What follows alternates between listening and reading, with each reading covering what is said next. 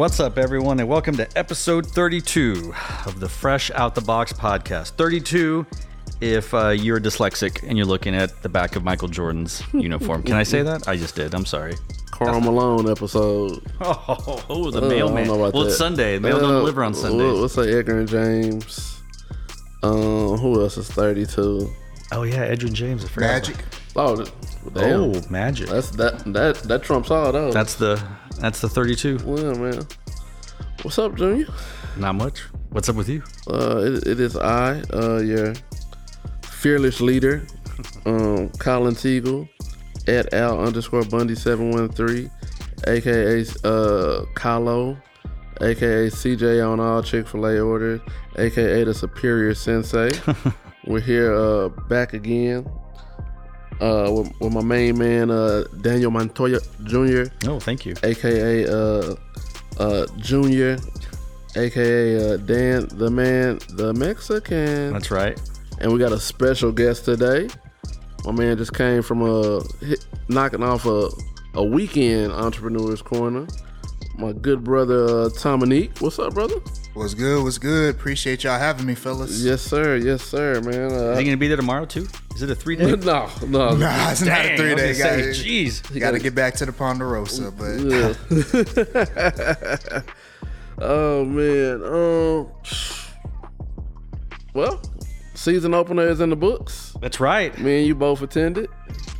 That's right. But you were at the store. Yeah, right? he was at the shop. No, I was at the stop shop. You know what I mean? But I was watching. Yeah, you were definitely in better weather than we were. Hey, if you ever were curious how that chicken felt on that rotisserie line, that was us yesterday, bro. Oh man, yeah, man, I just felt like drips of sweat. Yep. What are we going on? Like 3 months of this? Jeez. Yep. It's been nonstop, just brutal. And the crazy part is, the last 2 weeks have been a notch down from 111 degree weather. Ugh.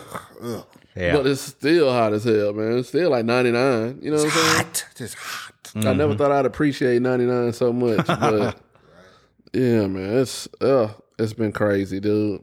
What'd you think about the game? I'm whelmed. I don't want to say underwhelmed. Because I know they're trying to save some stuff for Alabama. You don't want to give away your tricks. Now, would I have liked to beat Rice by like 60 points? Yeah, that would have been great. But, I didn't stay the whole game anyway because it was too damn hot. Yeah. I was going to leave early regardless. It should have been a beatdown. But I've never drank water that fast in my life, bro. Dude, the water got hot you bet in the bottle. After a while, it becomes hot water. It's just sitting in the sun. I bought a round of waters for the fellas and Ray, and dude, I was like, I got to get another one, man. Yeah, can't drink it fast enough. It's you pretty much got to buy them in twos, huh? Pretty much, bro. I mean, just two at a time. You got to buy backup for the backup. Mm-hmm. But man, like looking at the game, Quinn doesn't look like a first round draft pick. I'll tell you that. Not based on that game. I look at him like when he throws deep balls, and I'm just like, bro, is your depth of perception off, or like, are receivers running wrong routes? Like, for us to be successful, you're gonna have to start landing those. Correct. And I was actually impressed by the running backs. I know it's hard to replace a generational player like Bijan, but shout out Chaos Sports athlete Jonathan Brooks. Good game. He broke for a touchdown. He did drop one too. Yeah, Blue did all right. Man, I'm not mad at Blue. Yep. We had 4 running backs play because Keelan Robinson was the other one, and then Baxter, who got injured. Baxter started. He won the starting job, but you know what? This I know I'm getting old. Hanging around old coaches, he a little light in the ass. You know what I'm saying, man? like he just like, you know what I'm saying? Like he's light. Like, I'm sure like Deuce Vaughn. His journey is just began to become a college running back, but high school, like you're bigger than everybody else, and you know. But then you get up here with like borderline grown men, dude, and you see the difference. You see the difference of him and Jonathan Brooks. Right. Somebody who's been in the program 3 years as opposed to somebody who just got here. Yeah. Oh, yeah. Yeah. And as far as JB, man, he just old faithful, man. You like I said, outside of the drop touchdown pass. Sure. You put him in, dude, and like Yeah. Shit just start moving. So I would love to see him start versus Bama. I hope Baxter is okay. I think so. I think they said he's going to be in practice this week. Okay, cool. And as far as Keelan Robinson, man, like, bro, we need you for gadget shit. Yeah. That's it. I don't want to ever see Keelan Robinson running up the gut. Yeah, do the 2 running back set. You got 2 sturdy bulls back there to do that, man. Like, man, run him on a reverse.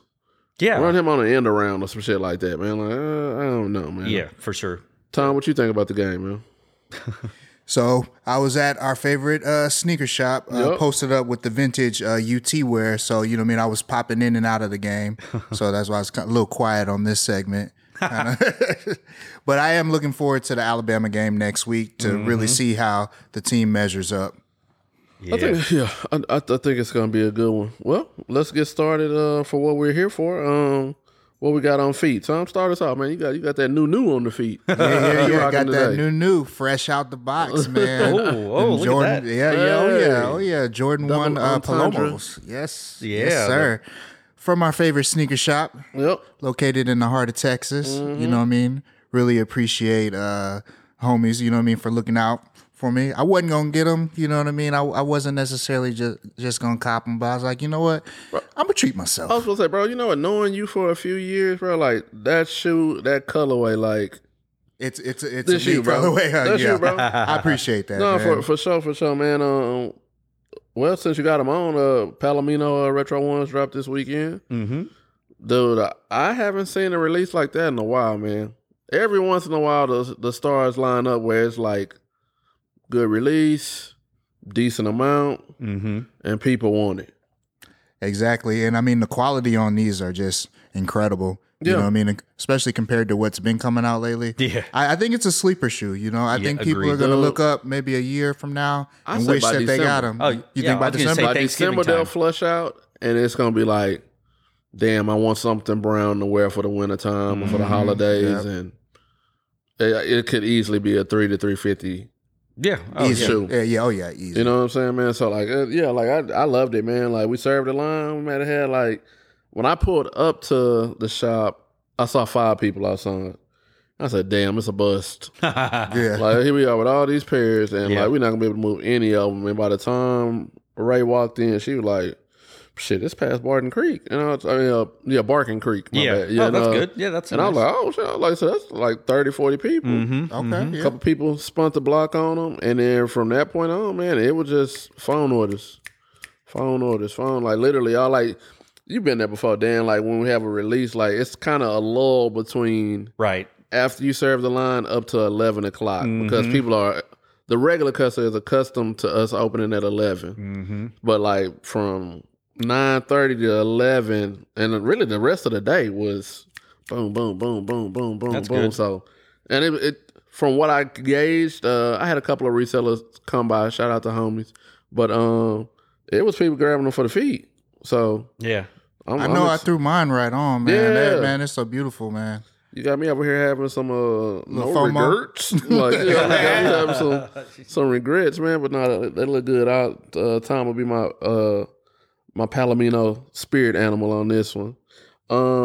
As for me, I got on 4 Horsemen, Air Force Ones, with the matching kicking it, Shaka shorts. This is one, like I told y'all, I'm not real big on all white shoes, but I have to keep myself from wearing these, man, because they mean so much to me. Honestly, I thought I would never have them, and now that I do have them, I just want to wear them all the time. So. Well, that's Junior. Bring us home. What you got? What you got on for this episode? Some old Pharrell Williams NMD Human Race, the Holy very Festival. Colorful. Yeah, it's the more purplish one. I know there's like a few colorways. Yeah, more pink. This one's got like a peach. Out of the three of us, you are definitely doing the most peacocking right now. Oh yeah, agreed. I was wearing some orange shorts. I was like, I need to get some. So I was like, this will work. Yeah. Okay. No, it's fun. It's Well, we know what Tom picked up. Did you have any other pickups besides that? Man, I've been really on a Huarache kick lately. Ooh. So like some, you know what I mean, some low Huaraches. They're just a super comfortable shoe. Yep. Like I was never really a low top kind of guy until I started to get older and really, you know what I mean, appreciate the lightweight shoe. Yep. So all kind of Huaraches, you know what I mean, scouring the internet for them. I got some Huarache edges the other day. Some regular, I got these Huaraches that kind of got this iridescent kind of green going on them. Those are probably my favorite shoes right now. So that's kind of the kick that I've been on. Of course, I always love the superior silhouette. I mean, you know, that's never going to go away. I mean, that's like forever, ever in a day. Damn, man. Like, I wish I had known that. We've been having Huaraches back when we had the half off table. Mm-hmm. They were all like OG colorways too. Man. I was checking them, you know, when me and the wifey had come to Austin. You know, I was checking the table. Man, do you Tom is my brother and in the size 12 mafia. Do you go up on the size or you stick to the 12? I'm pretty true. I'm pretty true to size 12. Like a 12 and a half is too large and a 11 and a half is too cramped. Well, see, my problem is I probably would do a 12 and a half in Huaraches if I had to. I mean, if they had it, if it was available. Right. But, like, the chances of finding a Huarache in a 12 and a half don't exist, bro. Like, 13 just fucks with my mental. You know what I'm saying? So, I hear you. I feel like I'm walking around like a Ludacris in a stand-up video with the big Air Force on, bro. So, yeah, man. I didn't have any pickups, man. I'm gearing up. I got some stuff that I'm going to get off the whole shelf and... Ooh. Well, looking at my co-host, looks like he's been swimming this week. So, what all did you get? Well, sometimes you offload some shoes, you build up some store credit, and then you pull the trigger. So I bought a couple of airships. I got the Alma Maniere airship, nice, and then that Every Game airship. It's just kind of like it sits in your wants on GOAT, and then you see a good price. You're like, oh, I got some money sitting. Yep. So I just pulled the trigger on that one, and then I finally got the New Balance Baklava. That came out months ago, and that's another one that's just been sitting there, and I sold. I was like, I only pay $53 for these shoes because I've got store credit. You got that from Alan? No, I got that one from GOAT. Okay. So those three I got from GOAT, and then from my favorite sneaker social. Speaking of social, I got the social double entendre. That's right. It's a social currency, right? That one. That was this one. What was the first one nicknamed? I think it was full stamp. Silver linings. Silver linings. Silver linings. Yeah. Oh my gosh, the Mac attack. Yeah. The attack. So I'll be snagging those social statuses. The social currency. Social currency. Here's some. They're pretty myself, nice, man. Well, fellas, let's get into it, man. After we're done with all of the casualties and stuff like that. First up. Travis Scott Sharkadon gets an up close and personal look. So we know about the cut the check. Looks like the same upper, honestly. Mm-hmm. Maybe a little bit deeper of mesh or wider spread mesh. Mm-hmm. I'm kind of crushing on this one though, man. I like that Spiridon midsole. Looks like it might be a little bit more lightweight. That cut the check looks kind of chunky, but nonetheless, it's rumored for release in sometime in 2024. My question to you, and was Tom, you'll start us off. What silhouette do you prefer out of the two to surface? Out of the cut the check, and then the Sharkadon is what they're calling it.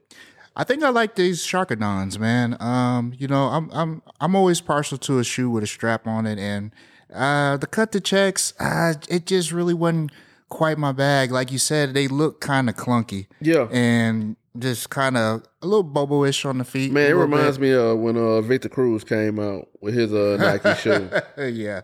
That shit, like, no lie, that was probably the most. And he came out with a butter pair, like, it looked like Tim's. Uh-huh.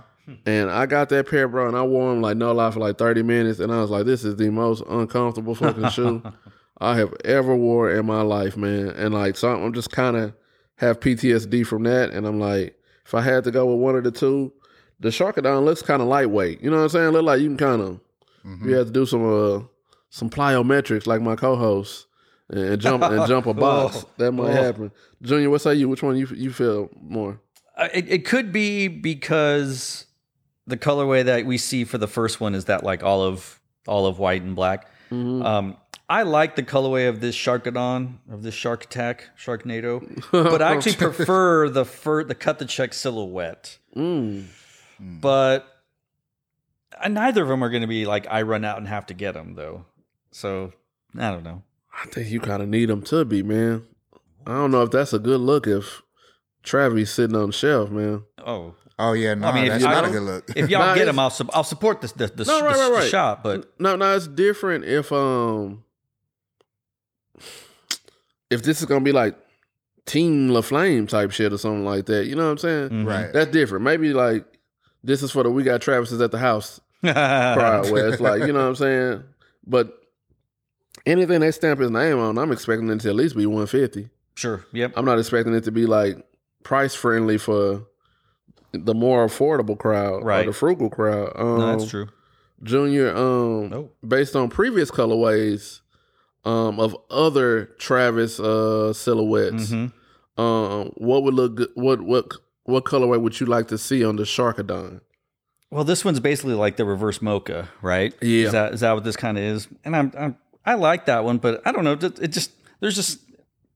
Man, give me an Oilers colorway like he did on the 4. Ooh. I think that would be like I tend to gravitate towards more of those type colors, so that would be fun to see that. Damn, Tom, what you think, man? Man, you took the thought right out of my head. There we go. The Oilers colorway. I would definitely, if these were in the Oilers colorway, I would cop them. Mm-hmm. And, you know, man, another question. I'm just looking at this silhouette. Why is he not doing the backwards swoosh? Well, in the first one, there's on the cut the check. There's the swoosh, right? Okay. It is, yeah. So yeah, and this seems to be the lateral side of the Sharkadon that we're looking at. Your strap, yeah. Right. So okay, yeah, that's fair enough, man. For me, I wouldn't mind seeing the olive colorway. Mm-hmm. I think you can get a little freaky with the Phantom Black too. Yeah. With the white outline in. Yeah. I'm trying to think. What else did he have? You could do a fragment. That might be the next move, honestly. It's like right to after this initial release and you check the temperature of how shit is moving, you might have to come with the Hiroshi treatment and do a fragment, and then at least you're guaranteeing that the hype beasts are gonna grab it. So yeah, I'm intrigued, man. I'm intrigued to see the price point, the rollout, who gravitates to this. This is really gonna be a telltale sign of like how big is your influence. Right. And if it's, if it's still continuing or if it's waning off, I'm curious to see how the community reacts to this one too. Right. True. Because I haven't seen a whole lot of hype for it, but I don't know. You never know. Omaha. Okay. You did, Junior. So you saw he announced his Circus Maximus tour. Yeah. And you saw the dates, right? I was in the shop when y'all were talking about that. So no Houston. What do you think about that? I joke that he can't step foot in Houston. He'll get arrested. I don't know. I mean, maybe he got PTSD. So, Tom, we kind of talked about this at dinner last night. This is our residential Houstonian right here for the moment. What you think, bro? Like we talked about last night, man, I think he's just trying to let it die down a little bit. There's a lot of people in the city who still have salty feelings about what happened and the kind of light that is shed on the city. I know city officials are trying to blame him specifically for what all happened. Wherever you fall on that, you know what I mean? He does have to take some responsibility and accountability for what happened at his festival, but I don't feel like it was completely his fault.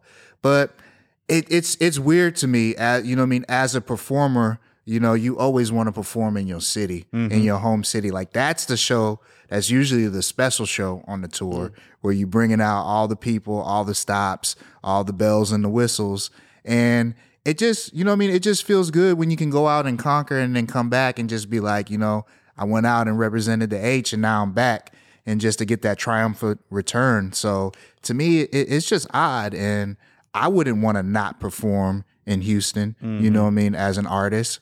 You know what I mean? So I think he has to do something, like some charity, donate proceeds, from the show or something. But it's just really odd that he's not coming to his hometown. The words of Drake, man. My city love me like a college running back. It's man, I have mixed feelings, man, because like me and Tom were talking about this at dinner last night. This what caused me to call this Omaha, but absolute worst case, you do a show in Houston and they fucking boo you. Yeah. Oh man, that's you lost him forever. You know what I'm saying? You might have lost him as an entertainer forever if that happened. Because he has such a deep love for Houston. But Travis, if you're listening to this, this is a DNC consultation on how I think you could play this. You can play this a couple of ways. One, your family's from Prairie View. It's a lot of open land out there in Prairie View, man. True. Now, that might be what got you in trouble, but I think you can, put together a safe show in a more controlled situation if you had something out there. But also, if you wanted to do Houston, bro, just do it at Toyota Center. Everywhere else you do it. Why you not? know what I'm saying? Like, it don't have to be a big ass festival. And then it's controlled. You know what I'm saying? It's seating. All that's built into it. You ain't got to worry about people sneaking in. Like, HPD will be outside cracking heads if, somebody trying to sneak into the Toyota Center or NRG or anything like that. So, like, it's a couple of ways to do it, man. But I think also, one of the bigger reasons is there's probably a lot of litigation still going on, man. That's true. I haven't heard any closure as far as, like, him breaking off bread to, he offered to pay for services, but it was so fresh then, like, families were like, fuck you. You know what I'm saying? Like, nah, they probably went and got like Rusty Hart and somebody like that, and they're going, or Tony Busby, and trying to, go through the whole compensation route. You know what I mean? Because they have a case. You know what I mean? It's going to end up with him chunking some bread, bro. Oh, he going to have to. No, it ain't no way around it, I'm surprised man. he hadn't done it already, but he going to have to. Because I think he had footage of them, like, jumping over gates, and he was, like, hooraying that shit, right? Like, on Twitter. Oh, yeah, he's gotten in trouble for stuff like that in the past. It ain't a mosh pit if ain't no injuries, bro. That aged terribly. But, yeah, man, like, it's a couple of other ways you could do it, man. I hope he doesn't lose the city forever because he did it like this, but in a way I kind of understand, too. I think it's one of those things, man. You just got to rip the Band-Aid off. You know what I mean? I think the first show you might get some boos, you might get a little pushback, but people who are going to go to a Travis Scott concert they're going to go and they're going to rage out, and people got short-term memories, man. Yeah. Like, you get that one out of the way, then I feel like he's clear to do others. I agree. All right, we are hopping in our time machine and we're going back to 1995, 94, 96, something like that. But Reebok set to retro the ES22 in the club blue colorway this month. Retailing for 180 smackaroos. What do we think, fellas? Junior, what say you? I really like that silhouette, like Greg says, on other people. Like I try every time I try to wear something that looks like that. It looks like I'm wearing marshmallows on my feet, so I can't pull it off. It's a cool color. I like the way it looks. That deep blue, my favorite colors. But I'll enjoy it on other people's feet. What you think, Tom? I feel like I have a personal connection to this shoe. I just remember when it came out, and I'm not the biggest Cowboys fan, you know what I mean? And so, you know what I mean, you kind of had your camps, you were either Cowboys or 49ers. And so, you know what I mean, I was more on the Dion, you know what I mean, the Diamond Turfs and stuff like that. But I actually got a hand-me-down pair from my big cousin for these. It was about a size too big, but I wore them anyway. But yeah, the shoes definitely look like marshmallows, and 180, man, that seems a little steep for this silhouette. I'm just saying. I mean, man, I always tell, I always say this, if you listen to the pod, bro, when you price shit like that, as a consumer, I instantly say, that's a retro one. Right? Yeah. That's whatever, like, I run to pay 180 for, that's what I'm looking at this like, that ain't nowhere near retro one. From a style perspective, what I can do with outfits, shit like that. And like, I feel like it's a disconnect between the product and the price point. Now I'm pretty sure I'm looking at this. It looks like it has some what's it called, Junior? Like their cushion system, their like Hexalite, Hexalite, or something like that. So that's probably why they're having to hit you for 180. And but I feel like anybody who has been waiting for this silhouette is in the minority. Mm-hmm. I agree. I just don't think there's that connection to, the Emmitt Smith legacy, like say a Deion Sanders or, somebody like that. And so I think they're missing the mark with this one. I think they're overestimating. And if it was a connection, they ain't paying $180. Mm-hmm. Nah. A $100 shoe? Hey, the Unc Nation might eat this up, bro. You know what I'm saying? But, right. But 180? Boy, hell no. Question I have for you, fine gentlemen, Tom, you can start this one off is, what's the GOAT football player endorsed sneaker? And you might have just answered it. I mean, the first one that came to mind was Deion. I mean, primetime, 2 Sports. I just think about those commercials growing up. I mean, primetime is still in the news. You know what I mean? Like yesterday, I mean, look at what he did, with Colorado and the team. And, look good, feel good, play good, they pay good. Yep. and another thing, man, shout out Colorado knocking off TCU and shutting up the naysayers. I saw y'all writing that bull junk. Yeah, right, that bull junk. Nah, but Shador and Shiloh had on the Diamond Turf 96s with the home base field goal post logo. So that means like, must be the money. You know what I'm saying? Yeah, it's back, man. So, but I'm gonna have to go Bobo, man. I gotta go with Bo Jackson, bro. Yeah, dude, yeah. I love a cross trainer. I feel like those two are neck and neck. They really are. But yeah, man, like that SC Trainer High or that Air Trainer 1, you can't go wrong with either one of those. And those have aged a little bit better. Deion was actually like playing football in his shit, right? Whereas Bo was cross training. And it kind of had more casual flair. It's more of a lifestyle shoe now as it's gotten older. And I don't disagree with the Deion, but as a kid who had those that Auburn Bo Jacksons, those I would have to say though I would go Bo Jackson as well. Yeah, I can't, man. Fresh pair of Bows. I get excited every time they come out, man. Lastly, will this start a football trainer renaissance in the culture? Now I know, like, Air Trainer 1s haven't really gone anywhere, but I mean like the bulky shit, the Jerome Bettises. Of course, Diamond Turfs will probably come back now. It's only natural with Prime having such a big legacy and being back with the swoosh family. But like Barry Sanders, when we see those come back, what say you guys? Those Barry Sanders are some of my favorites, man. But I don't think so. I think everybody wants, a lighter weight shoe now. You know what I mean? A low top. And I just don't see that coming back. I don't know. What you think, Dan?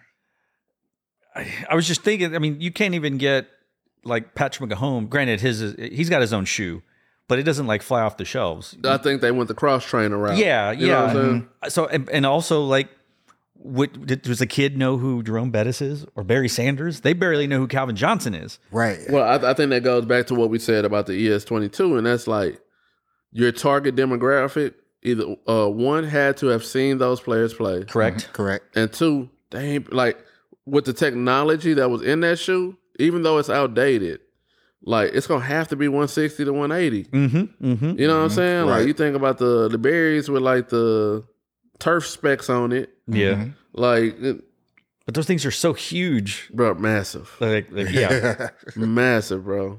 You're talking about that's what the LeBron basketball shoes. Like bro, exactly. You got to be built like a linebacker to pull them off. And now, like you look at how lightweight football cleats are now. The advancement of artificial surfaces ain't not even turf no more. It's like fake grass. You know what I'm saying? Yeah, like, yeah. It's just I don't think it's a place for it, man.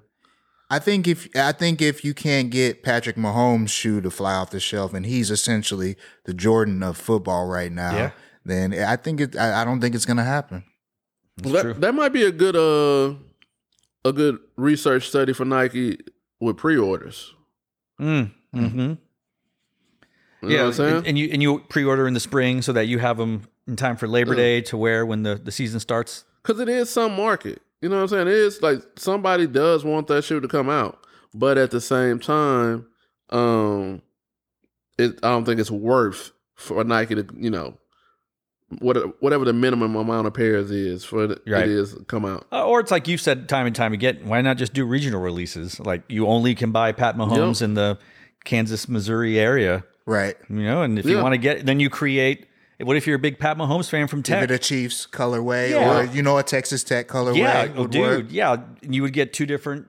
Yeah. I mean, you could even go a deeper dig and do a old school Minnesota Twins colorway for his dad, and really tell a story. See, that's the thing. There's stories. You got to tell. Like, I was thinking, this is awful. But like, you do a Vince Young, like you do an orange, you do the Oilers, and then you do like a Cheesecake Factory color for those that know. But dude, that's badass. You go to you trace the lineage on that. Mm-hmm. Or if Shiloh or Shador get their own shoe at some point, you go like, dude, they have a shoe in a Falcons colorway or a Cowboys colorway or a 49ers colorway, And then imagine if Shador and them, they redid like the Dion commercials and the Must Be the Money. Dude. And they brought all of that back into it and brought it around, man, it would go bananas. They need to call us up. Hey. We just gave them millions of dollars right now. For free, no free ideas. Yeah, no free IP. No free IP. All right, so Dan, talk for a little while, man. I'm gonna pull up this clip for the next one. Oh man, tell us who's your breakout player for the University of Texas this year? Dude, look, I mean, I know it's underwhelming to say it, but Bert Auburn was the MVP of the first half.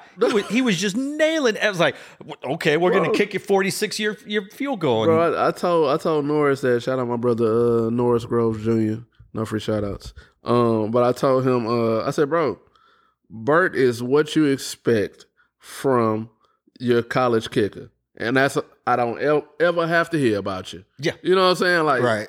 I like my O-lineman and my kickers the same. I don't ever want to have to hear. But if I'm not talking about you, good, bro. Like, because you have a pretty, thankless job. But, if I'm, every once in a blue moon, I might be like, damn, that O-line, they kicking ass, bro. That running back got 200 yards. But, yeah, man, it's and it's such a strong lineage of UT kickers, right? Like we just had Dicker the kicker, Justin Tucker, who's the guy that played for the 49ers for so long. He's Phil Dawson. Phil Dawson. Yep. But Phil Dawson, OG, bro. That was the 20 years. He borderline. You got to put him up there with Adam Vinatieri. I mean he's top 3.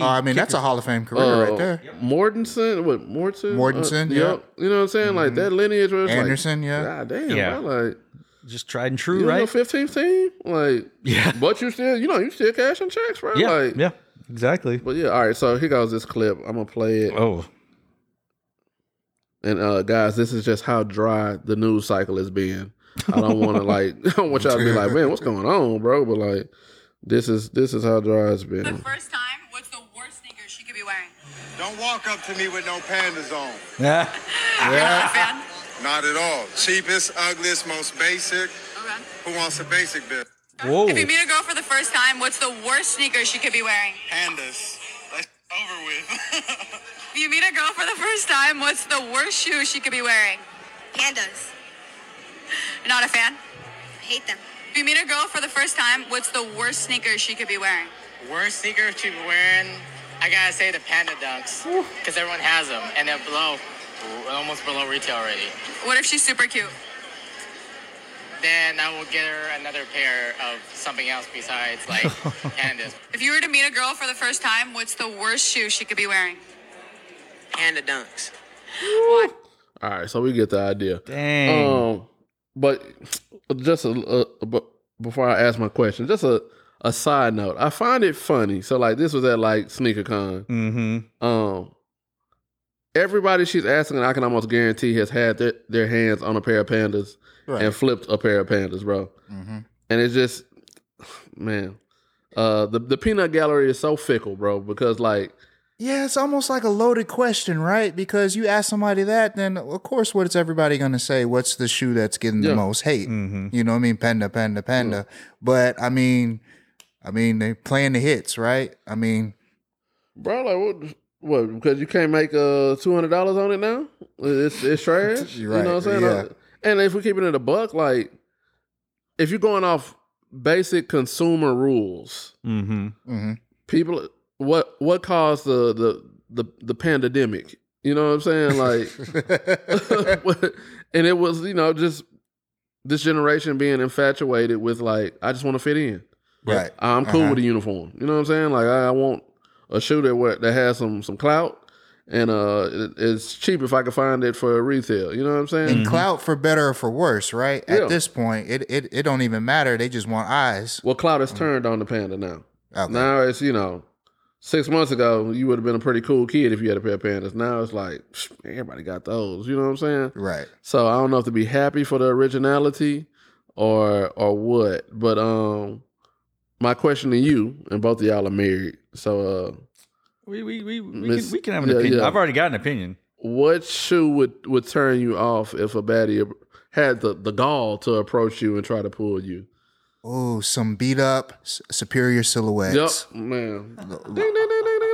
Man, that's the one for me, man. That's the one.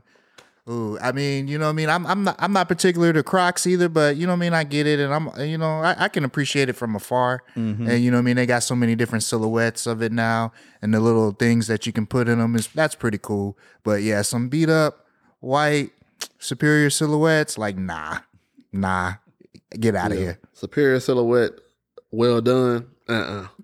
It's a no go for me. Man, but you know what? Honestly, any cooked pair of shoes, man, like. Mm-hmm. Especially white cooked pair of shoes. It's just something about pride where it's like, you ain't try to clean these hoes. You ain't like nothing at all. Just gonna let it just running rock. With it, huh? You out here looking like you got a substance abuse problem or something, right? Like it's just like, man, like if I pick your shoe up, will I see like a crack vial or you know what I'm saying? Like what's going on? So, but that's me too, bro. Like. An all-white cooked pair of Air Forces, man. It's just like, I don't know how you doing in life, baby. Right, right. Savage. Junior, what's up you, bro? Oh, man. You got a good point about the all-white Air Forces, because if they can't take care of all-white Air Forces, are they not taking care of their toenails? I don't know. That's awful. I'm be misogynistic here for a little bit. But this guy. I'm kind of like you. I think it's just if the shoes are just trashed. It could be a Jordan one. It could be a Panda. It could be a Reebok, Asics, whatever. I think it's like, come on. Now, I mean, if we meet and we're out on the track running, circumstances, right? But if she rolls up at the shoe store and she's like looking good and then like, oh, okay. That's a little different. See, I can handle some beaters, but like you said, white beaters, it's just like, nah, man. You got to clean those up. Yeah, for sure. The only time that's acceptable is like I meet a painter. Yeah, no, or like somebody just doing some. Yeah, you're on. They're working on the lawn outside. Yeah, we get it. You giving a damn about this pair has superseded like this. You know what I'm saying? Like, but even that's gonna have an art value because they're gonna have the paint splatters on it, and it's gonna look kind of fresh kind of way. Mm-hmm.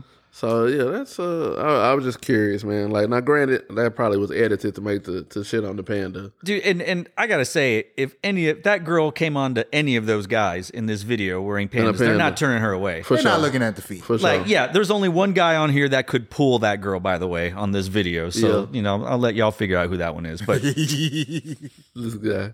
All right, it is now time for the superior segment. And this week we're gonna take a trip down memory lane, back to that golden age of 2007 to 2010, and take a look at the Air Force One Supreme Crink.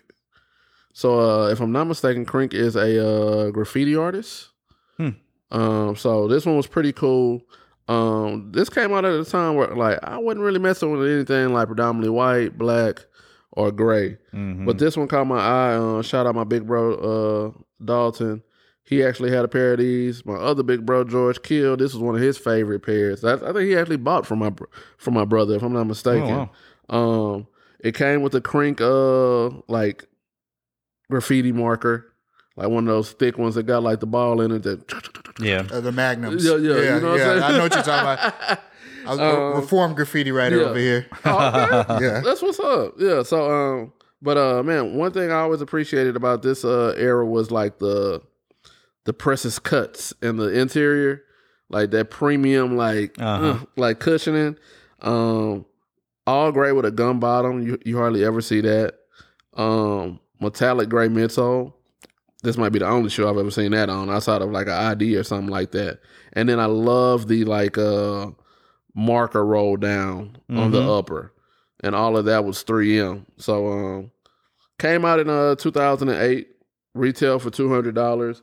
And then on Crink's website in 2011, they did a random restock of a size run.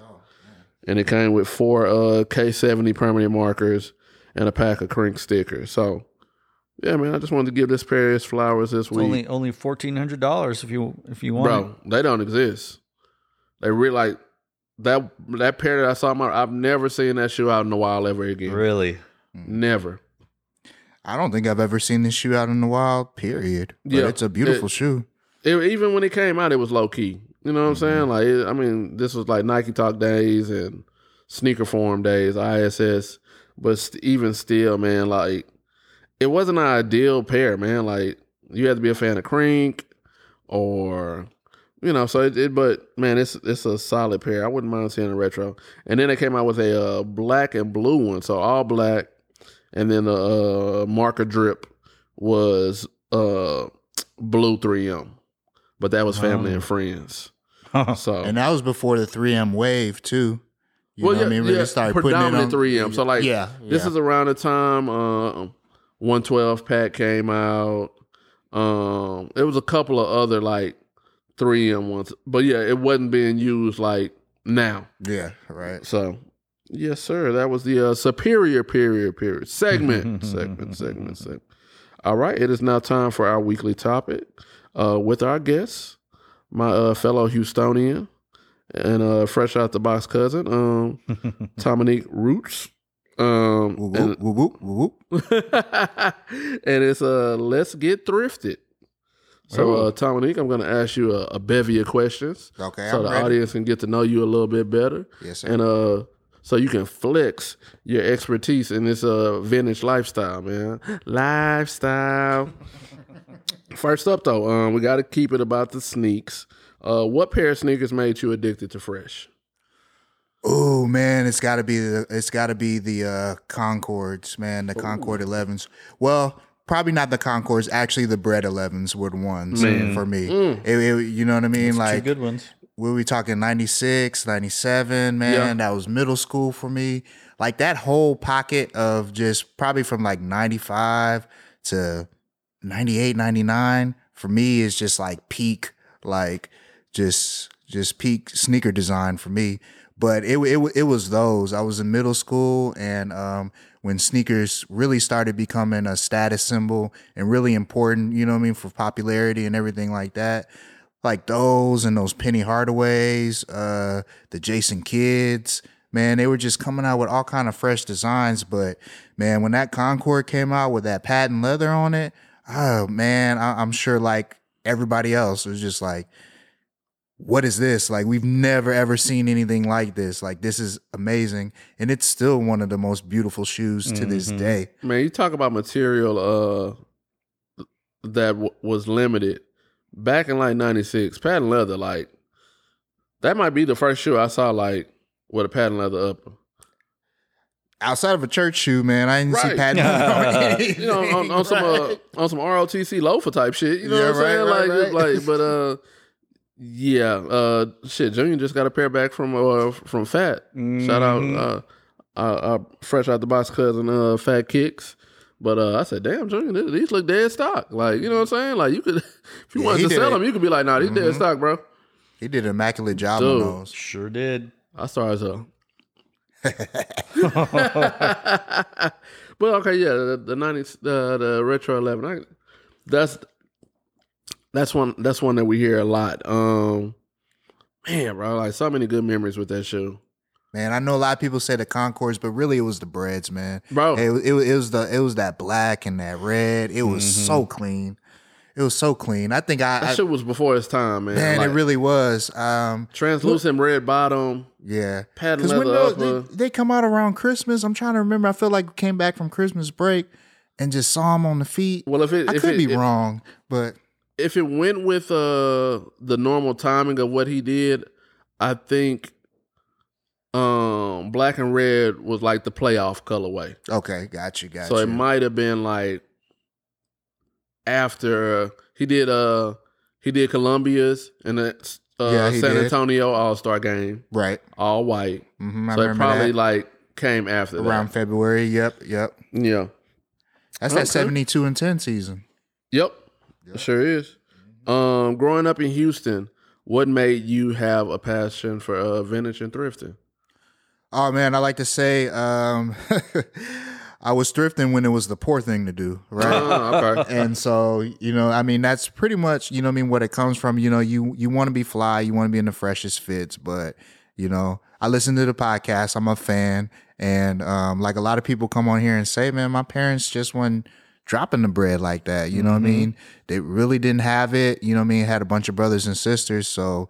we were going to the thrift stores all the time, and it was an embarrassing thing, and you wouldn't tell anybody. Now, I tell everybody, I got this from thrift store, got that, it's kind of a sense of pride, but that's kind of what, that's kind of what got me into it, and, you get older and you look up, next thing you know, like what you liked and what you grew up liking is now vintage, right? Yep. And so it's just the whole nostalgia aspect of it.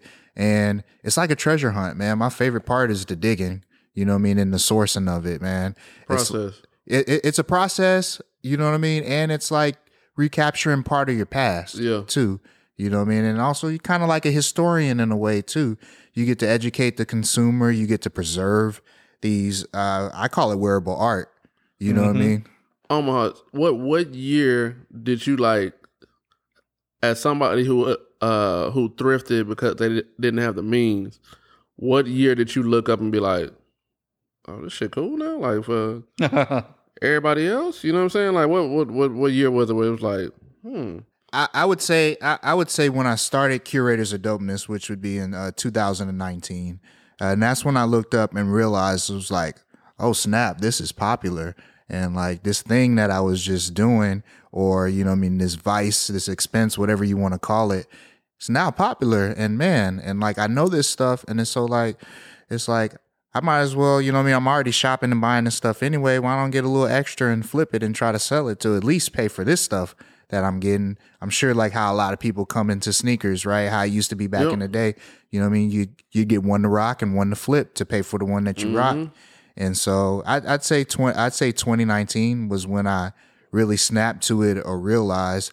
But I was on the vintage, like on the vintage train before then. Shout out to Adam and Elite down in Houston.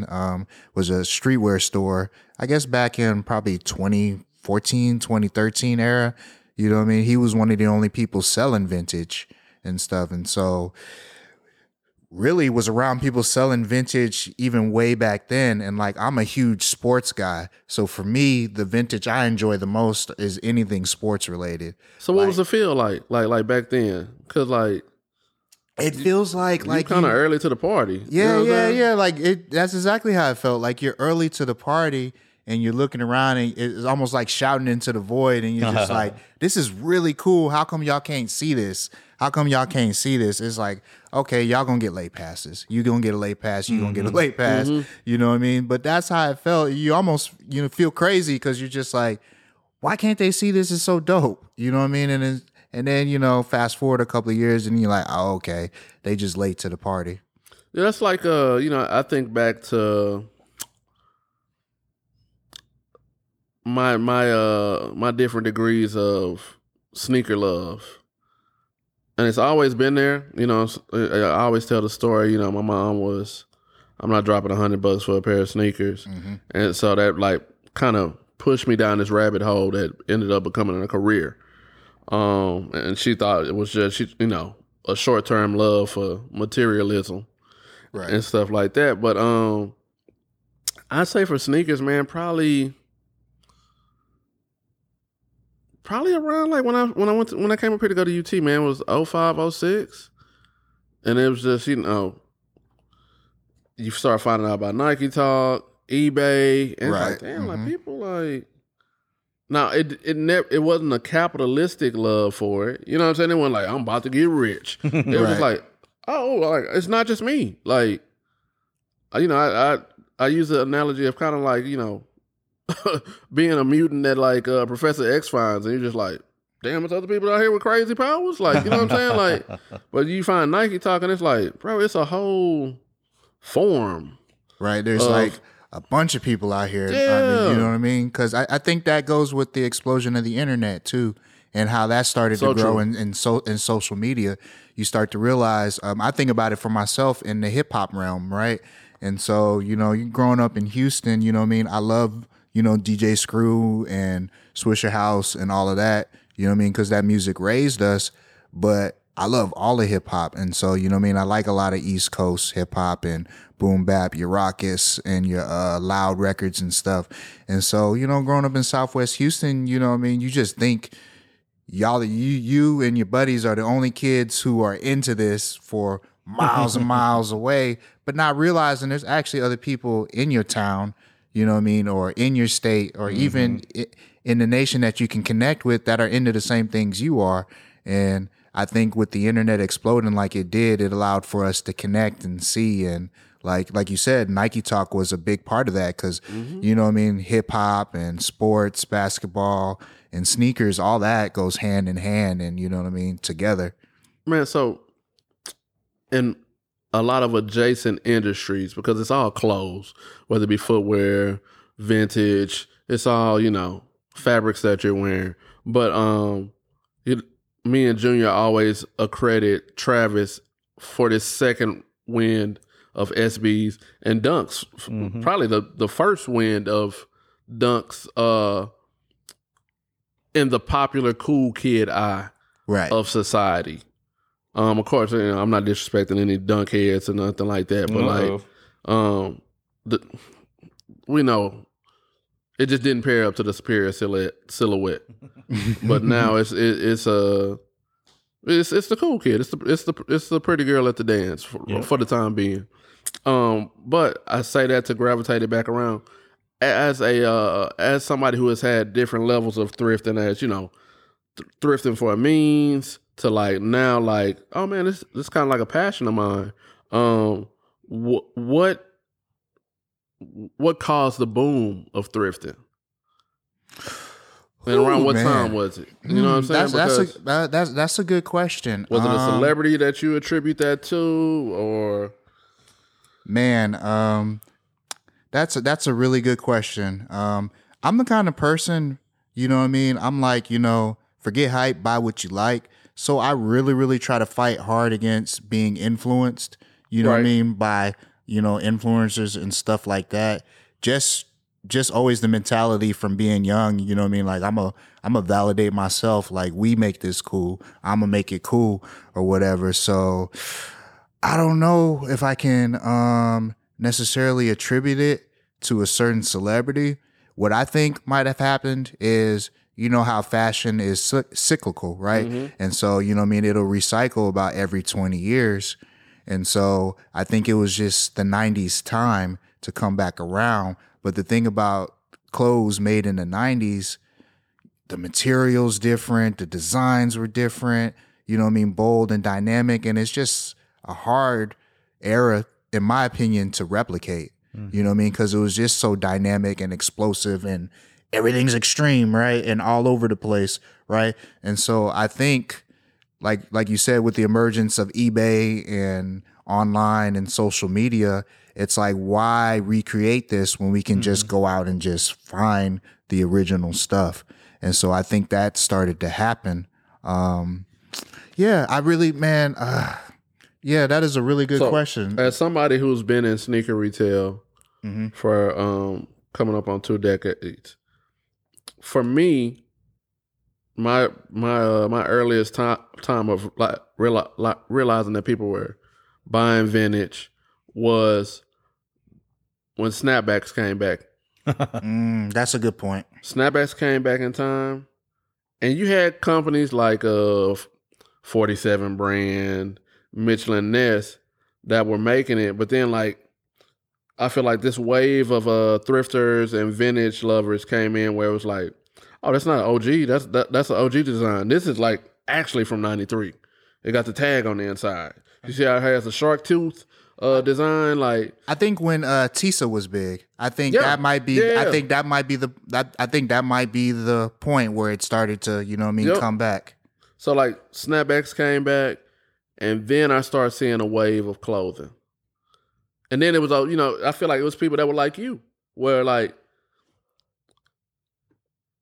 I don't have the bread to get a new outfit to go out, but I can go to Goodwill. Right. And get a good pair of, jeans, maybe to stress them, a flannel, and just kind of have that I don't give a fuck look. You know what I'm saying? Or that rock star, that Kurt Cobain type look, man. But, I feel like that's where I noticed it.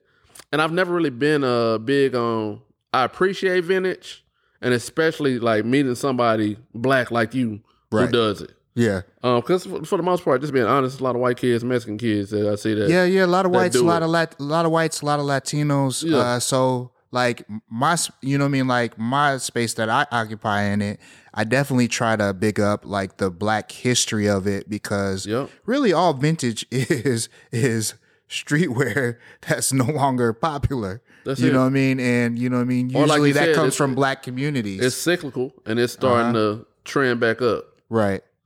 And so my whole thing is like, this was ours, and this is our heritage and our lineage. And so, I want to do right by it. And I know the history of it, and it's like, I was there.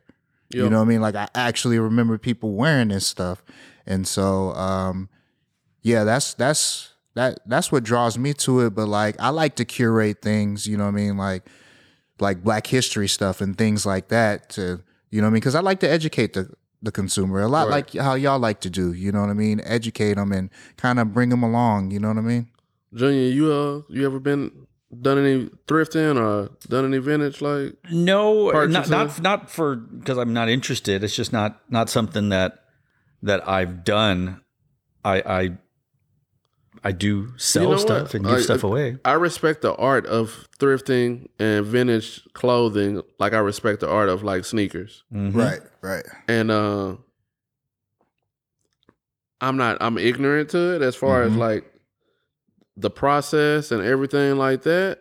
But I see somebody like you and I'm like, I respect the grind like you respect the grind of starting a sneaker shop and building and vice versa. I feel the same way about what you guys do.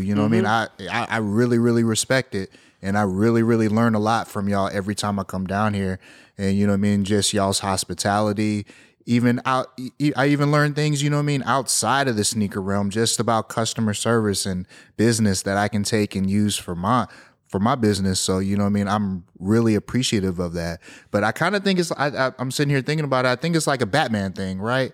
I think it's like our traumas that help push us and propel us forward, right? Because you were mentioning about your mom, and my dad was the same way. I'm not buying $100 sneaker. I'm not buying $100 shoe. Like I remember having, 2 school shirts and 1 pair of jeans, to go to school in.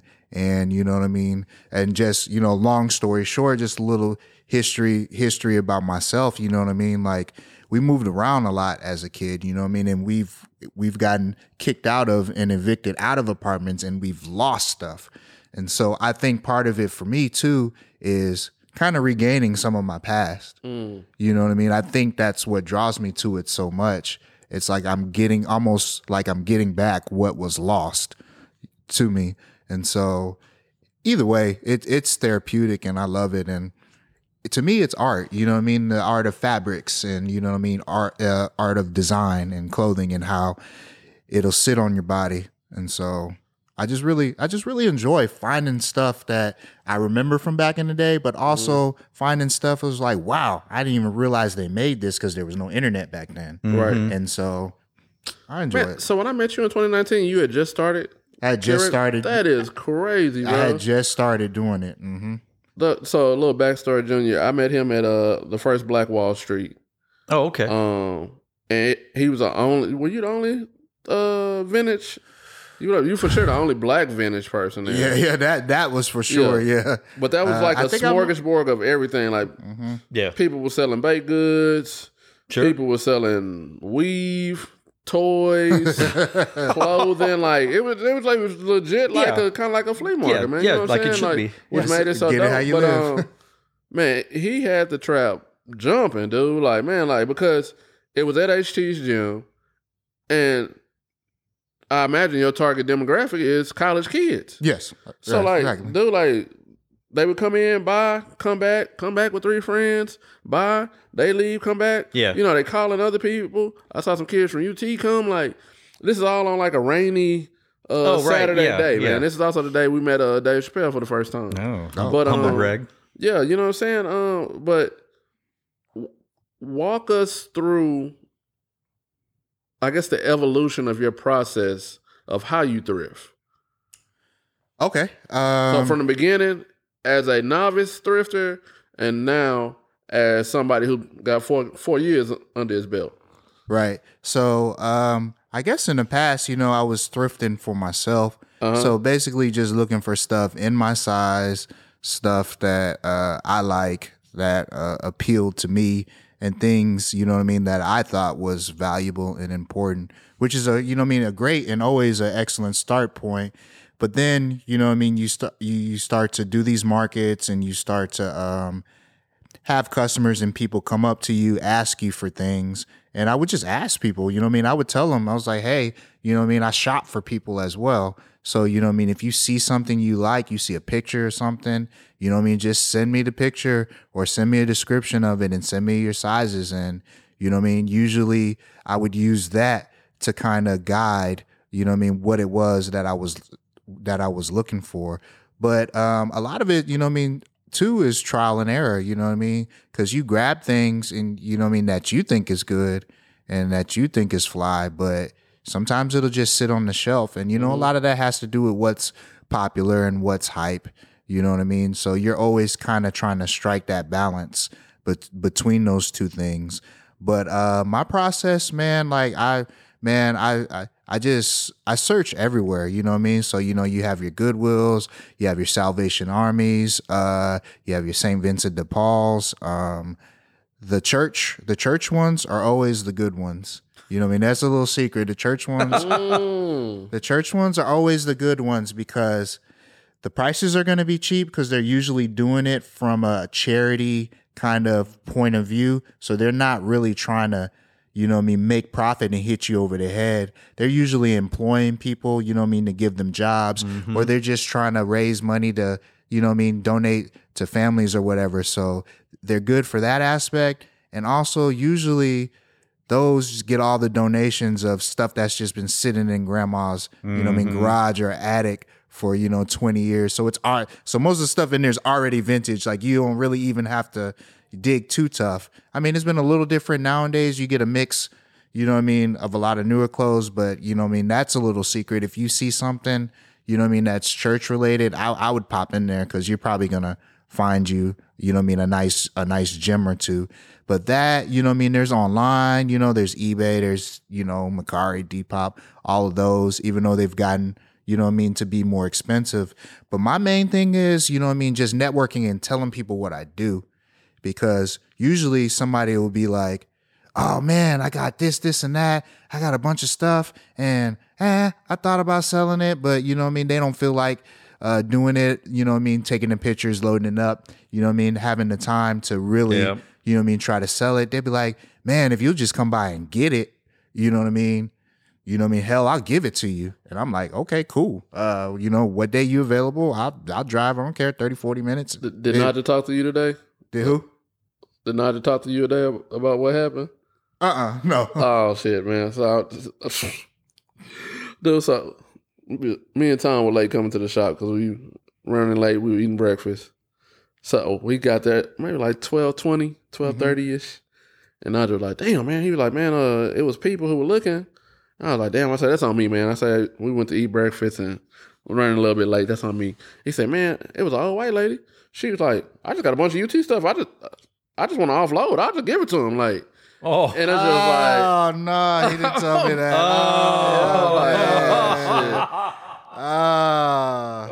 He told me that. And I was like, he'll tell him eventually. And then, but yeah, man, I was like, God damn. Hope it was worth it. Where'd you eat? Another broken egg. Oh, okay. It was good. Shrimp and grits, man. Yeah. It was really good. Nah, it was worth it, man. I got to kick it with the homie. You know what I mean? It's a wave now, man. I just feel like I'm riding a wave now. So, you know, what's meant to be is meant to be. And you kind of got to tell yourself that as a thrifter, because it'll be plenty of times you're in there, you're digging, and you'll look out your periphery and you'll see somebody pull something amazing. And you'll just be like, ah. And then you know what I mean? And if you don't let it go, it'll just be a thumbtack in your mind for a week. And so you just got to kind of learn, you know what I mean? There's plenty of vintage out there. You know what I mean? And that's what you just got to tell yourself. And, you know what I mean? What's meant for you will come to you. And, you know what I mean? I've had a lot of dope pieces come my way. And so, man, it wasn't meant for me to get all that UT stuff. Somebody else is going to be blessed by that. Or she might come back again. Or she might, you know what I mean? You know, if she does, Naja, you know what I mean? Go ahead and take a number down for your boy. Right. I'll make a trip back up here. Right, for sure. You spitting some facts for the simple fact that, like, I've talked to, like, local homies who thrift, and they pretty much said all of that. But I find it funny now where, like, the industry has a shift. So you used to be able to go to Goodwill.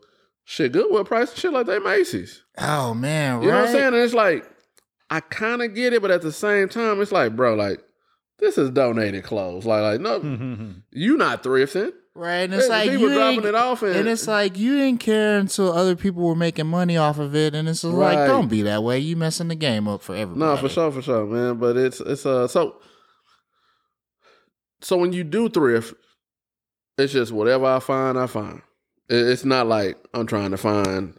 Okay, so I guess that is an evolution, right? Because before it was, you know what I mean, whatever I find, you know what I mean, and I try to offload it, but... Which is dope because it makes it a labor of love, so to say. You know what I'm saying? Right. Like, it makes it a labor of love. But then, you know, you start doing these markets and stuff, which we were really tough on, you know what I mean, pre-pandemic and even, you know, during the pandemic. You start to develop a niche and a style, right? A lot, you know what I mean? A lot like the shop, right? You want to situate yourself in the market to, you know, kind of stand out from the other vintage people. So like, you know what I mean? Like for us, you know what I mean? My thing is sports, right? I'm always have a bunch of dope sports stuff, right? But also I'm a big fan of like button ups and prints, right? Cause I love them, right? And I remember watching stuff like Martin in A Different World and seeing all this stuff, fresh prints. And this stuff is just in abundance out there. And people weren't picking it up to thrift and sell, but people wear it all the time to festivals and things like that. So I know people want it. And so that and, you know what I mean, jackets. I mean, I'm sure you talk to any thrifter, that's probably their favorite thing to find are jackets. I mean, you know what I mean, jackets galore. So you start to develop a style, right? And so people come to you, you know what I mean, for certain things, right? But then another level, I guess, that I'm elevating to is, you know what I mean, curated capsules and pop-ups. So like I did one for March Madness at shout out to Class Bookstore. I did one there with my brother David. What's up, Dave? And you know what I mean, it was collegiate basketball themed stuff. So it was all different colleges and stuff, right? And so we just did this pop-up this past weekend. It was UT themed pop-up. And so I like those a lot better because it gives you something specific to curate to, but also it allows you to kind of showcase your skills and your abilities and your creativity as a creative and as a curator. So I kind of look more for those type of situations now. Okay. No, that definitely makes sense, man. Yeah, last time you came down for our listeners, shout out Fadebox, Los, E-Phase, what they do with the pop-ups. They have a local guy, and he has gobs of UT stuff, man. Is that the barbershop? Yeah. That's they were dope. Yeah. I bought a dope Scottie Pippen jersey from them. Yeah, man. Yeah. But, shout out to them. And who knows? I might work with that thrifter later on in the year, but or reach out to them to see if they want to do an entrepreneur's corner, because I've actually met them before. But I thought about that, but me and Tom and Junior, we all talk about this. I'm so big communally. I was like, this is my guy. This is my man at 50 grand. Like, so like, right. We can do the same thing and we can do it for the season opener. And I like organic ideas like that. And you know, I took inspiration from what they do over there, and theirs is way bigger. Like, you know what I'm saying? But I thought it was a good look, man. You know what I'm saying? And like, we'll build on it and things like that. And it's just the beginning, because I have, you know, with us hopefully expanding in the future. Mm-hmm. Who say we don't do it in another said city? You know what I'm saying, man? So why not? Yeah, man. What has been the hardest assignment for you? What do you mean? Like, as far as like, I'm looking for this look. It was, you know, maybe something that you thought was, you know, oh, this would be easy, and it's like, damn, I can't really find. I'd say shout out to our homie and producer Wes. He wanted me to find him like a bunch of Nike stuff, right? Mm-hmm. He, you know what I mean? He wanted to be like all Nike'd out, right? And so, you know what I mean? I thought this would be, you know what I mean, pretty easy and straightforward. I mean, I knew it'd be a little difficult just because the price on those things are usually marked up, so I knew the profit margin wouldn't be as much. But I thought I'd be able to find it in abundance and find stuff that he would like. But he was just so particular about the look that he wanted. You know what I mean? I was finding stuff and it wasn't quite fitting how he wanted it to fit, or wasn't quite, you know what I mean, the design, you know what I mean, that he wanted. And so, you know what I mean, I was getting stuck with all this Nike stuff that I was having to, you know what I mean, push and offload. So that's probably like the first one that comes to mind, just thinking about, you know what I mean, difficulties. You know what I mean? When you're, you know what I mean, when you're personally shopping for somebody, it can be difficult sometimes. No, for sure. You know what I mean? Because you're essentially fronting it, right? You're essentially fronting it and, you know what I mean, hoping that, you know what I mean, they're going to just pick up, you know what I mean, whatever you get for them. Yeah, man. And so when they don't, you're just like, oh, man, like I wasn't planning on that. Now I got to find another place to offload this. It's kind of like being a personal stylist. It is. Without having the ability to be like, oh, they didn't want this, I'm gonna return this. Yeah. You know what I'm saying? Like, yeah. So it's shout out to you, man. You did But on the flip side of that, you know what I mean, you talk about being a personal stylist, the easiest thing is, you know what I mean, we have a lot of friends who are musicians, and so we've started styling for videos and stuff. And so now, because my eyes are naturally drawn to things that pop. You know what I mean? Just things that pop. You know what I mean? I kind of have a method to where I kind of, you know what I mean? I'll touch and feel fabrics, you know what I mean? When I'm thrifting, but it's got to like catch my eye, you know what I mean? Like from far away, like when you kind of, you know what I mean? Like when you kind of glance at it at your periphery. It's like a trained eye. Like, yeah, like a trained eye. Like if you got to question it, then you probably shouldn't grab it. And you probably shouldn't, you know what I mean? Straight from the gut. You shouldn't get it, because everything that you do grab, that you do got to kind of talk yourself into, it just sits with you. And you end up having to offload it at Plato's or somewhere like that. Just to, you know what I mean? Just to get rid of it. And so that's my thing, you know what I mean? I like to find pieces, you know what I mean? I like to say, you know what I mean? I have dynamic pieces that it'll be that one piece that'll set off your outfit. Yeah. You know what I mean? Whether it's a jacket, a shirt, a hat, or whatever, just, you know what I mean, just dynamic stuff. And so that works really well for videos, you know what I mean? And so that's the easiest thing, because you just pull up a rack and, you know what I mean, and they get to pick and choose what they want to wear from it. And, you know what I mean, they're excited just to see all the clothes and then see all the vintage clothes. And, you know what I mean, some people start reminiscing and some people are just in awe of it. So, you know what I mean, those are pretty easy too. That's what's up. Yeah. Shout out to you. You know, you helped me with my reimagine look. Ah, that's right. That's so right. So I wanted to do Junior, you saw me. I had the overalls on for for kind of the Tupac juice. Yeah, exactly. That's the theme I was going for, like Tupac look. So he got me some overalls. I put a Kicking It hoodie on underneath it. And then cop some like Dwayne Wayne flip up glasses off of Amazon. Man, it came together really well. Yeah, it did, man. It really did, man. So I got something else I need you to help me with too. Uh-oh. Okay, I got you. Yeah, in a couple of weeks. To date, what's been your best flip thrifting? Ooh, what has been my best flip? Okay, I'll tell you what's been my best flip, and it actually not even a monetarily flip, right? So early on, right, bought this jacket, right? It's like this 2X kind of like cowboy jacket with like fringes. It's like a Technicolor coat. It's like got all the colors in the rainbow on it and stuff. And this is when I was first starting off, and it was a Goodwill that used to be by the house. And I went in there, you know what I mean, about 3 times and kept seeing it and kept seeing it. And I was just like, you know what I mean, I wasn't trying to buy nothing for like $20, $24. I was trying to keep it, you know what I mean, under $4, you know what I mean, so I can make a profit on it. But I was just like, man, this coat is just too beautiful to just pass up. This coat, man, we've put this coat and styled so many people in this coat, man. It's just netted me and my wife so many opportunities because it'll put you in the room with people. That coat has put us in the room with a lot of different people, a lot of artists like Cam Franklin from The Sufferers, Rochelle Gemini, David's wife Dara has worn the coat, man. Like a lot of people, man, and like it's definitely the most dynamic piece. That one piece that I've ever found, and like. Yeah, it's allowed me to get into some room and soak up some game and get other opportunities. So I would say that one for sure. I gotta think monetary wise, like on what was the greatest flip for me. I gotta think on that one for a second. But that jacket though has.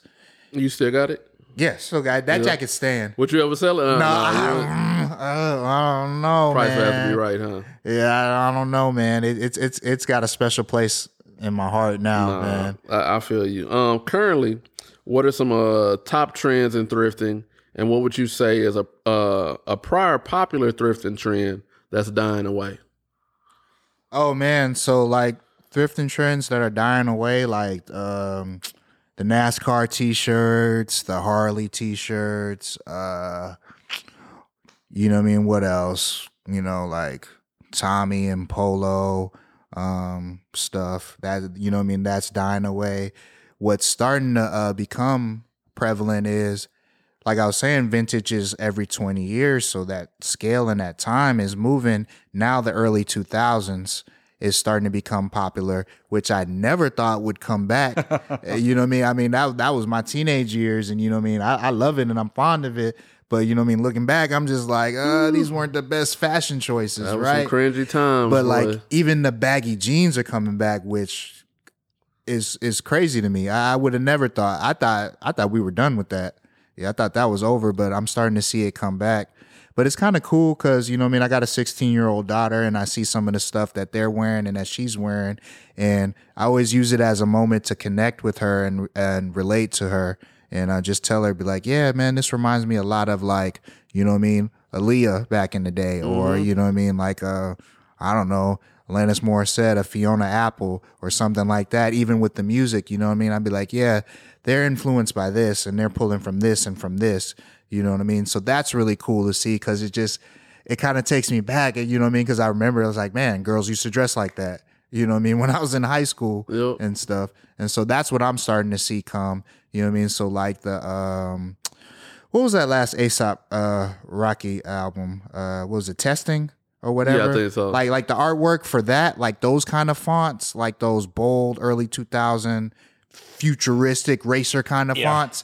That's what I'm starting to see come back around, and just the more simplistic shirts. You know what I mean? I would say when I first started, you know what I mean, the 90s was big, so anything all over print, anything that was an all over print was just like a, you know what I mean, like a must have and a must sell. But now those are starting to fade out and the kids are starting to want, you know what I mean, the simpler stuff. Which is kind of like, it's weird because it's kind of like what we're on now fashion wise. You know, like quality is right. You know what I'm saying? Like you can tell if a shirt is cut or sewn or a gilding. You know what I'm saying? Right, so, yeah. Well, you had mentioned this earlier about the quality of the stuff we used to wear is different. Like you can't replicate it now because fast fashion is in. Right, exactly. You're not going to get it from Shein or Fashion Nova or Zara or H&M. Shein shirt might evaporate on you before you even open the package. Exactly. So when you talk about, I can imagine going back and finding a pair of Guess jeans, the stuff that we used to wear. Well, I'm a little older than y'all, but like man, the mid 90s, late 90s. I mean, some of that stuff is probably still. We people getting Levi's that are 30 years old. I'm waiting for that Jabot wave to come back. Oh man, jeans and denim is like its own category unto itself. I had a problem with denim for a while. It deserves its own. You can't even put that in vintage. It's like, man, it's its own thing, and it's an art to it. It's almost like an ancient art, to be honest with you. You know what I mean? How they, you know what I mean, dye the selvage denim and everything. The selvage denim part, yeah. Yeah. And so like that's its own thing that, you know what I mean, I haven't really dug deep into, but I have the utmost respect for it. Yeah, that culture is it's every bit just as much as like sneakers. Where people it really like, is. You know? Oh man, this Levi is this denim from Japan or whatever. Right, somebody paid $30,000 for an old pair of Levi's that was worn during the gold rush. Yeah, exactly. You can't even wear the pants anymore because they'll fall apart. Yeah, they'll fall just apart. Like the Jordan that here's a shoe that Jordan wore. Yeah, right. You know, it's the same. Yep. It's the same. Yeah, craziness. All right. Lastly, what makes the vintage scene in Houston different from anywhere else in the States? Oh, I think Houston is what makes it different. You know what I mean? I think just the mentality and the personality of the people in Houston, you know what I mean? I always like to say spread love is the Houston way. Like Houston's just a really hospitable city, you know what I mean? Really diverse city, you know what I mean? That people don't really realize how diverse it is. So you have all these cultures, you know what I mean? Thrifting and things like that. Strong Latino community, you know what I mean? Thrifting, you know what I mean, out there. So I would say that's a little different. Maybe our proximity to, you know what I mean, some things, you know what I mean? Because there's a lot of warehouses in Texas. And so I think we get a little spoiled about how much vintage, as far as diggers, you know what I mean, and people who thrift, how much vintage is out there, you know what I mean, for us. And Houston's mentality, you know what I mean, just in general, it's that frontier hustle town mentality. Basically, if you can stick your flag on it, it's yours. You know what I mean? We don't have any zoning there. And just the whole business kind of mentality of it, you know what I mean? Like you could be you know what I mean? You could be a D-boy from South Park and be in the same bar with some oil tycoon, you know what I mean? Second, third generation money sitting right next to each other, you know what I mean? Having a beer, talking, and y'all will be able to relate. And then y'all will realize y'all are 1 degree of separation away from each other. You know what I mean? I guarantee you there's somebody that y'all both know. You know what I mean? Yep. And that's just it's the biggest small town. You know what I mean? That's what we like to call Houston, is the biggest small town. Everybody's so connected in that city. You know what I mean? I don't know. I think there's just a lot of respect. You know what I mean? If you give respect, you'll be shown respect. Yep. And so I think, you know what I mean? I think in a lot of other cities, the vintage scenes, you know what I mean, can be a little pretentious, you know what I mean, and a little, you know what I mean, a little off-putting, but you know, that's not a Houston mentality, you know what I mean? Houston, I always said, you know what I mean, don't be Hollywood, don't be Hollywood. Yep. That's always been a saying in Houston. And so I think that, you know what I mean, I think that current runs through everything what we do, vintage, whatever it is. Do you think that, I've been to New York, but I don't know New York, right? But, you know, I think Houston is the closest city to being as diverse as a New York. Just like there's every culture you can think of. You know, we're not diverse here in Austin. We're not diverse in San Antonio. We're not diverse in Dallas. Houston, probably almost every culture is there. So actually, statistically, Houston is more diverse than New York, and the University of Houston is the most diverse university in the country. Wow. You know what I mean? By races and nationalities. That's awesome. Now, what I think gets misconstrued, and I think what's kind of misleading, is New York's diverse in the sense that you have different ethnic communities and they maintain their ethnic identity. Right. I think in Houston, people have a tendency to assimilate a little bit more. You know what I mean? There's, you know what I mean, into the Texan way of life. Sure. So it's not like this is the little area of this kind of little Cuba, you know, little Cuba, little Haiti, little whatever. Now you know it's like, oh, you could have so many. I mean, you might gravitate towards, but and I mean the side of town I grew up on, we have that Southwest Houston. You know what I mean? So I've always grown up around a bunch of different kind of cultures. So to me, it's not strange. Yeah. But even that's a more recent development to where you see the street signs. You know what I mean? for like a little China or a little Vietnam or, you know what I mean, like the Mahatma Gandhi district and things like that, when back in the day it was just Harwin. You know what I mean? Yeah. And so, you know, like that's grown, but I think that's the difference. You know what I mean? I think how it's presented, you know what I mean? I think, you know, people have a tendency to assimilate more than a New York, to where you can be more insulated in your community. Right. And I'm wondering if that has a lot to do with what you're saying about the sense of community of, like you said, don't be Hollywood, you know, just, and maybe just not pretentious. Cause I imagine it's pretty pretentious here in Austin with the vintage people and going to Goodwill every morning. And you know, there's, it's so small, bro. Yeah. It's so small. Yeah. Like, and nothing is truly like hidden, you know? Yeah. But I think about like when I grew up in Houston, like Tom said, like, bro, like my classroom was everything. I had an Asian homie, I had a Middle Eastern homie, I had a black homie, I had a white homie, I had a Mexican homie. You know what I'm saying? Like, it's just like, and it's crazy because up here, like, if you talk to any random white person, normally a transport. Yep. Right. It's so diverse. Oh, it's so diverse. They're not used to seeing and you talk to any black person that is coming from a major metropolitan city that's moving here for like a tech opportunity or anything like that. At the moment they see me, a fellow black man, they do this. They look both ways and they say, "Hey, bro, where all the black people at, bro?" Yeah. You know what I'm saying? It's just like, so it's pricing us out. That's what's happening. But I think Tom nailed it on the head as far as what he said about, you know, you can be a D-boy from South Park sitting next to, you know, a third generation oil tycoon in Houston. But it's also like what Pat said, where you could be working at Apple with somebody and it's and their mother is like the editor for Vogue. You know what I'm saying? So like that's where they kind of get that fashion sense from, and like I feel like that's New York's superpower. Is like it's diverse in that sense. And I mean, you know, business is there. You know what I mean? All the businesses and all the companies are right down the street. So, you know what I mean? That's definitely, you know what I mean, an added advantage. But, you know what I mean? I like Houston's superpower too. No, you for know sure. What I mean? Because anytime you go anywhere and you tell them you're from Houston, everybody's face lights up. You know what I mean? And I always like to dig in and just to see why.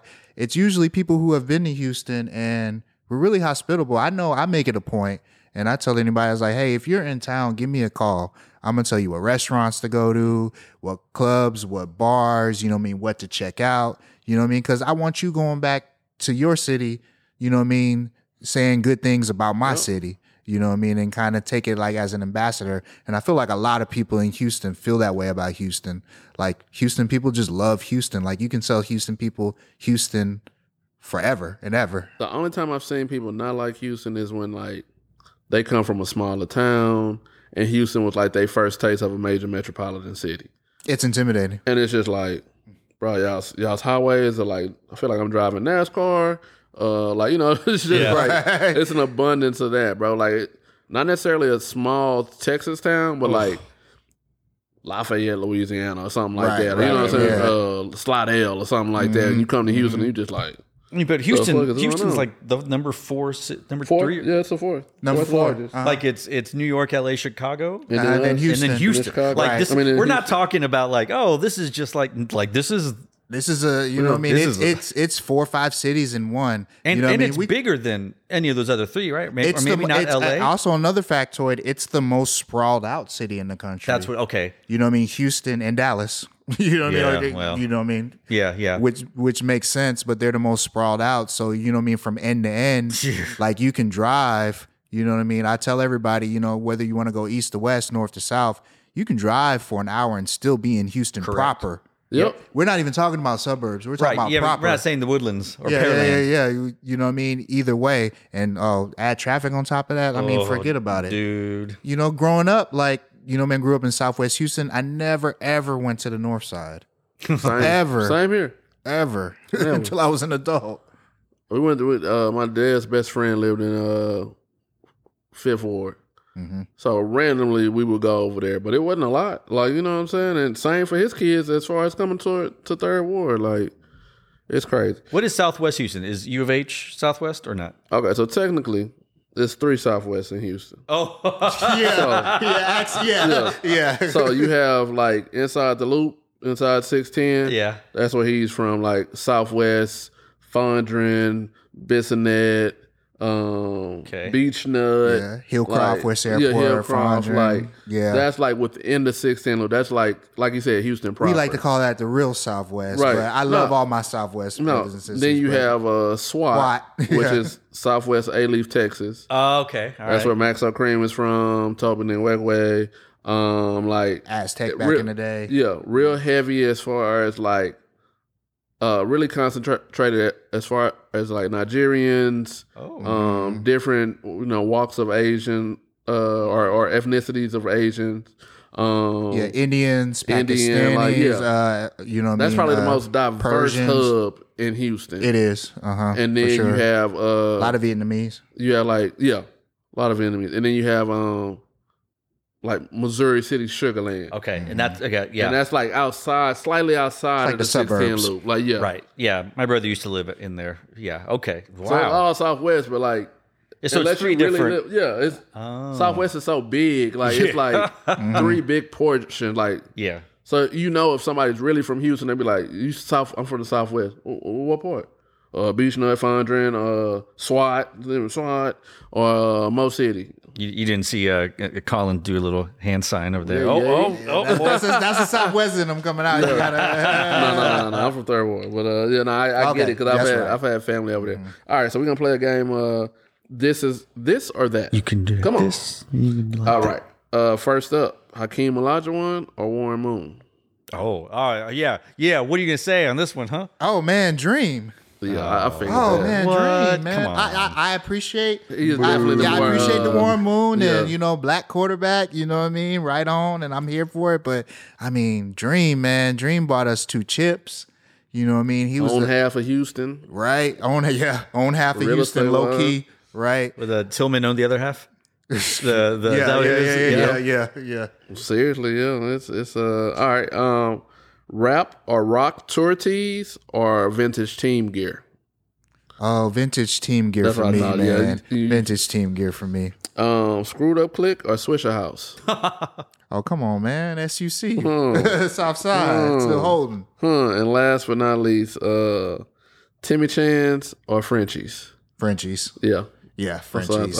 And you know, a restaurant? It's a restaurant. That's like ghetto grub. So Frenchie's is a legit like chicken restaurant, fried chicken restaurant. All right. And then Timmy Chan's has like wings and rice. Right, you can get you shrimp like fried rice. It's like 20 wings for $5.99 kind of type. It's ghetto grub. Yeah. You know what I'm saying? Like, lots of MSG in there. For sure. All that. All right. But yeah, not Frenchie's, but it's got to be, you know what I mean? It's got to be the one on Scott. You know what I mean? I agree. It's got to be that one.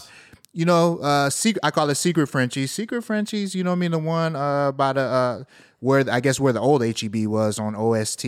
I'd call that Secret Frenchies. If you wanted to avoid the line, that's a little cheat. That used to be a little cheat code. You can go in there, so and it'd be a notch down, but just as good. You know what I mean? As the original Frenchies. Like you go to like you said, the secret HEB. It's in HEB, and it's like kind of ducked off by the produce. Yeah, but like if you wanted a wing dinner, like they made fries, they made wings. Like you go to like OG Frenchies on Scott Street, you gonna be in line. Line like coming out of the parking lot into the street, like. But they got the new building now, and they doing the whole Chick-fil-A thing where they got somebody outside. You know what I mean, with the little iPad. Oh yeah, it's so much quicker now. Let's do it. Yeah, let's do it. And that, my friends, is Tominique Roots. Root, there it is. With our episode. All right, it is now time for the feet or for the streets. Got a little, let me see, did I pull 3? No, we got a little 2-piece today, man. It's going to be a slow week, but there's some good stuff coming out. So first up, Airship Corporate got them on September 8th. Tom, what say you, brother? It's that turquoise John. I say it's for the streets. Yeah, I know that hurt. I know. First, no Warren Moon. Now you're not picking. Man. I mean, we're talking Warren Moon or Dream, though. You know what I mean? Like, I'm not from Houston, so it's funny because I tried to think of another like Houstonian legend, Carl Lewis? But they don't hit like Dream. They don't hit like Dream. Dream man. check all the boxes, bro. Like, Carl Lewis is national superstar basketball Hall of Famer. Kobe came to train with Dream. Carl Lewis sang the national anthem. And the Rockets. Did he? That's what you want to call it? I'll make it up to you. And the Rockets. I'll make it up to you. Well, like you have to make it up twice. For me, it's for the feet. For me, it's I got to. This will be my first one. Oh, yeah. Okay. First one might be my last. I don't know, but you know what? If that would be a good one, just to be like, this will be looking over here at his shelf. This will be Junior's 15th. It'll be my fourth airship because I got that Tech Gray, which is still good. But this is the best airship. They should just shut it down. Shut it down after this. After this, just stop it. Huh? Stop making. There's no. Someone was saying they didn't like it because it was teal. Was it Nikki LaFlame? I don't know. Someone was like, I don't like it. I think it was Keenan. It was Keenan. Oh, it was Keenan. Yeah. That's right. Keenan said, "Sorry, Keenan, but he said he don't mess with the ship anyway." But all right, and then last but not least, the Air Jordan 4 Retro Red Cement on Saturday. I feel like this one's for the feet. For the feet? That red on it just pops. It does, man. It's really, not like a university red. It's a fire red. Yeah. Oh, all right. Yeah, it is a fire red. What say you, Junior? Well, now that you say it's fire red, I'm more inclined to have it for the feet. Yeah. Yeah. Mm-hmm. Man, I could definitely get fits off with it. So, but I don't know, man. I'm just big on OG colorways right now. Right. Yeah. So it's for the streets for me, but not because I wouldn't wear it. I would wear it, but it's just. And JB, we see what y'all doing. That price is slowly matriculating up. Now 210. So. 210. And they, after the what was 225? Just came out a few weeks ago. Burgundy 5s. 225 for Burgundy 5s. Jeez. Yeah, we're not going to see sub 200 after a while. Nah. Yeah, nah. Oh yeah, sub 200 is out of there. We're done. Because ones are what, 190 now? 180. Probably by this time next year they'll be 190, 200. Yeah, they're gonna give a super cool one, and everyone's gonna be like, "Well, I guess we'll pay it," and then they're gonna well, that's it. That's the floor. You already know, bro. Right? You already know. Yep. All right, and so now it is time for fan mail. We got a lengthy one from my good brother John Wright. Dive right into this one, and Prez sent one, of course. But great episode with Killer Cam. Dude had me cracking up. First, the No Comply Adidas Yeti collab is so good. No Comply had a huge release for it, brought down some Austin FC players for autographs, along with some Adidas skateboarding pros for autographs and a little demo competition. Shoes are pretty dope. They released them at 10 when they opened, and there was no line. Line formed at 6 for people to get autos. Also, the release wasn't just released at No Comply and online with Adidas. It was released all over the U.S. at shops. Lastly, No Comply did a raffle to win everything from the collab, including a Yeti cooler. All the proceeds from the raffle went to the Austin Community Food Bank. No Comply, like you guys is always giving back, which is why I try to make time. Living 30 minutes from No Comply with traffic and lights, I made time to pick up some pieces at 11 and then took my youngest to the event from 6:45 to 9 p.m. Great experience. Second, Motive 807 was awesome. It's a shame it didn't last longer than it did, but a lot of great boutiques ended up biting the dust. If you weren't being super welcoming and excited when people came into the shop or didn't have any e-commerce, then you most likely weren't going to survive. I still have my infrared 95s and 25th anniversary G-Shock GA110 that I bought from Motive. Third, gourmets are so awesome. I've got 6 pairs, but I need to re-glue the soles before I wear them into kicking it. Winky face. As always, I'm enjoying the Superior podcast. Keep it up, guys. Looking forward to the new episode. Best, John. Hey, appreciate that, John. John, one of the OG supporters from the old shop. Met him there when he didn't have kids, and now he got 3 of them. So, good to see it, man. Appreciate the support, John. And now I'm going to pull up Presidentes. All right, from Amada Rodriguez Jr. CND, the return of TG. I did not conspire with Tweedledunk on my top 5 question, but welcome back to the show. The convo was great as usual, and C sounded 100% on the health front, complete with horse knee sound effects. Oh, that's right. I agree with everyone about the SB exclusionary energy. How can this not be considered gatekeeping? Do all UB aficionados run in them? Do all people who collect retro or pro-tro b-ball shoes hoop? How far down the rabbit hole does it go? I somewhat get it, but it's silly unless the gatekeeping topic is a special deck, trucks, or wheels. D said hip-hop is America's UK punk, and the ghost of Joey Ramone wept. Punk, like hip-hop, was born in NY, albeit with a dash of Detroit in the case of punk. The two youth cultures are Siamese twins from different boroughs. Beastie Boys is their bratty kid brother. The term originated as a slight against U.S. garage bands, which paved the way. D must have meant mall punks who worship Sid Vicious. Yikes. The lines definitely blurred for fill in the blank where, but NY punks like the Beasties must be credited to a large extent. They brought that look into hip-hop earlier than any brand was doing it. They formed in 1981, Kooky Puss dropped in 1983, and License to Ill followed in 1986. I know he doesn't need the encouragement, but the AF1 versus SBD energy is FOTP podcast gold. Plus, D goes Super Saiyan Sour Pants when TG is on. It's hilarious. Don't front, fellas. Free Taylor. Don't tell him that. Starkey, man. Damn. The brother got saltier about critiquing Skechers than I get when C vexes the soul of Adidas. LOL, respect to Starkey's top 5 hip-hop. Yeah, man. It included some West Coast magic. Question from the press. Top 5 quality upper materials and the sneakers those materials bless. Thank you. Respectfully, Amado Rodriguez.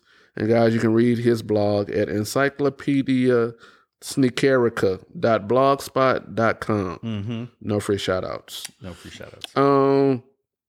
Appreciate you as always, Prez, and your contributions to the weekly topic. Top 5 quality upper materials. Number 1 for me has to be 3M. Oh. I'm a sucker for 3M, man. Yeah. Whether it be on a hat, a jacket. It's true. Hell, I wish I could find some 3M pants. Yeah, for real, man. Like, I'm on it. I got you. Okay. Oh, there you go. Yes. See how I throw the lobs? My man come like LeBron behind me.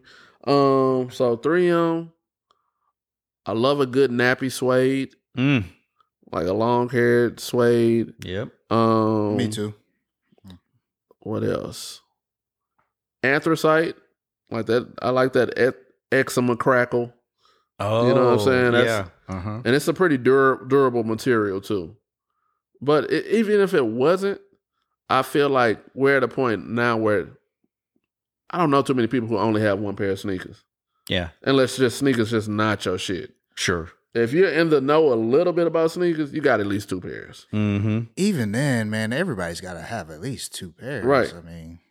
So what I said, boom, boom, boom, boom. A good tumbled leather. Yep. Retro 3s. And then we just talked about it, patent leather. I was about to say. Leather, bro. Patent leather. Now, granted, I don't want a whole. I think the Retro 11 is as much patent leather as I want. Just you don't like the Jordan 1 in all patent leather? Nah, that's too much. Yeah. That's too much. It gives me rain boot vibes. That's why I wear the patent breads as a tuxedo shoe because it works. Damn. It works in that way. I never thought about that. Yeah, that's what when I go do conducting, I'll wear last time I wore an all gray suit, and then I wore the patent breads. Yeah, that's clean. Yeah, now that's it looked pretty good. I was styling. Yeah, man, you got to make sure you take a pic of that next time. I did it. I got it, man. Those band kids didn't know what hit them.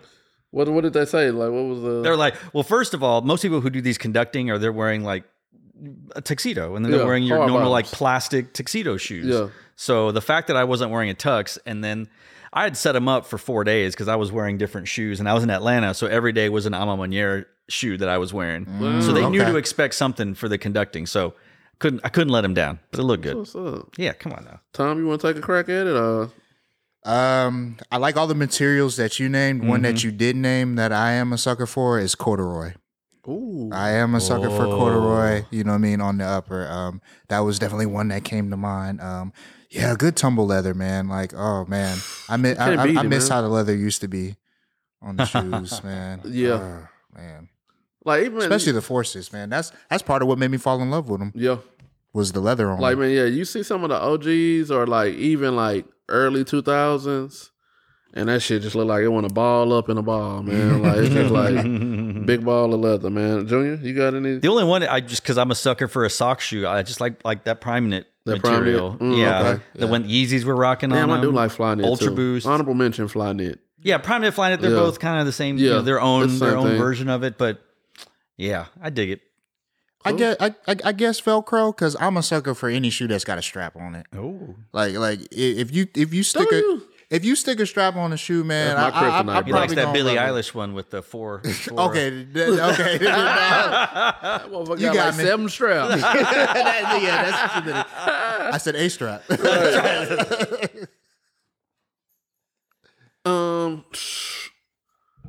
You got anything, Junior? Send us your emails, your messages, answer the questions, follow us on Instagram, give us a share, a like, all those things. We're trying to get that big gig in New York, just for sure, man. Or Houston. Hell, take us to Dallas, whatever. I don't know. Might have to start our own. Tom, you got anything you want to plug, brother? Give me a follow. Curate the Dope. You know what I mean? That's the vintage. Also, give me a follow, Press Players Club. It's Going to that, my bad, man. So what is Press Players Club? So Press Players Club, right? So we take an album, right? We pick an album every month, and then we do music discussion around it. You know what I mean? Kind of like a vinyl club, right? But what makes ours pretty unique and pretty different is we theme it out, right? So this last one we just did, Ready to Die by Notorious B.I.G. We did it at Social Status. Shout out to the homies there. And I really wanted to highlight how Biggie would use his voice like a drum. You know what I mean? Like a jazz drummer. And so we brought in a live drummer and he was playing with the tracks and we would talk about it. So I was talking about this earlier, and it's kind of like almost like how you would go to like an AA session, right? And so everybody's more or less in a circle and everybody talks about the album. You know what I mean? I get everybody to introduce themselves. We have these nice little icebreakers where we have lyric cards, and we'll print out like maybe 4 or 5 lyrics and have everybody pick a lyric card, then have them, you know what I mean, partner up and talk about it and then bring it to the group. And so I really like it in that aspect.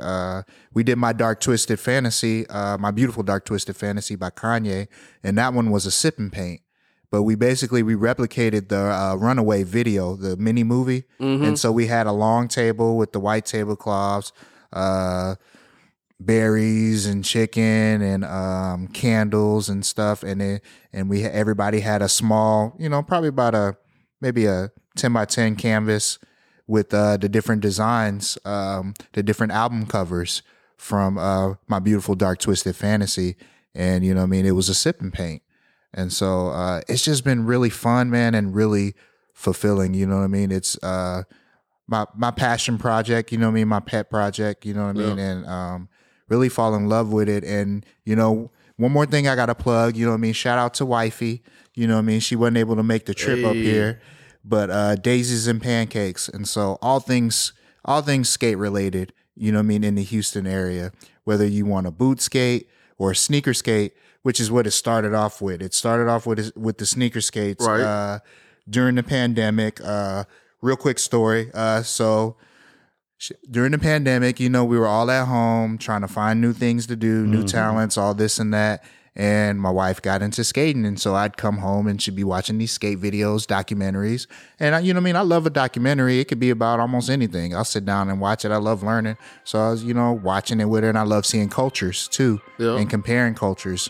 And so really interesting. And then one day I get home and I hear a bunch of drilling.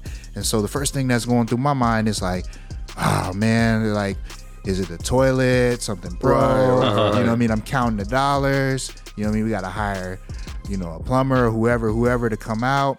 and I see her, and she's in the middle of the living room with a little hand drill, drilling on the bottom of some Jordan 1s. And I'm just like, what are you doing? And she's like, I'm making skates. And I'm just like, oh, okay, I guess this is what we're doing now. And man, that's grown, man, from one thing to another. And we've been in the MLK Day parade, you know what I mean? Thanksgiving Day parade. We were in the Astros championship parade, which is like a top, like a top 5 feeling, you know what I mean? Like ever. Just, you got a million people just cheering for you as you know what I mean? We skated about 3 miles in that. So, I just want to big up Daisies and Pancakes. You can follow all of those on Instagram. And thank you for having me out, fellas. I'm a huge, you know what I mean? I'm a huge fan of the podcast. I'm glad I'm on the Magic episode, number 32. Man, right? I ain't gonna be here. All right, man. Well, that's it for us. Y'all know how we gotta end every episode. If it is to be, it's up to me. That's if you're pursuing a baddie at the gig, a promotion, or that coveted pair of sneakers you just can't quite get your hands on. Until next time, good people. Peace.